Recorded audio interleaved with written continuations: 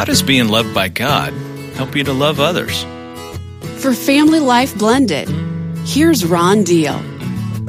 Have you noticed that loving God and being loved by God helps us to love others and vice versa? So, when I rest in my love relationship with God, I won't idolize someone else's love for me because I'm already loved. Conflict stings a little less. Apologies come more quickly. Forgiveness is easier to grant. And self-respect shows itself in both sacrifice and sometimes saying no. In stepfamilies, resting in God's love provides stability even when there's a lot of confusion and gives you a sense of worth even when rejected. Let your love for others flow out of God's love for you. For Family Life Blended, I'm Ron Deal. To find out more, visit FamilyLifeBlended.com.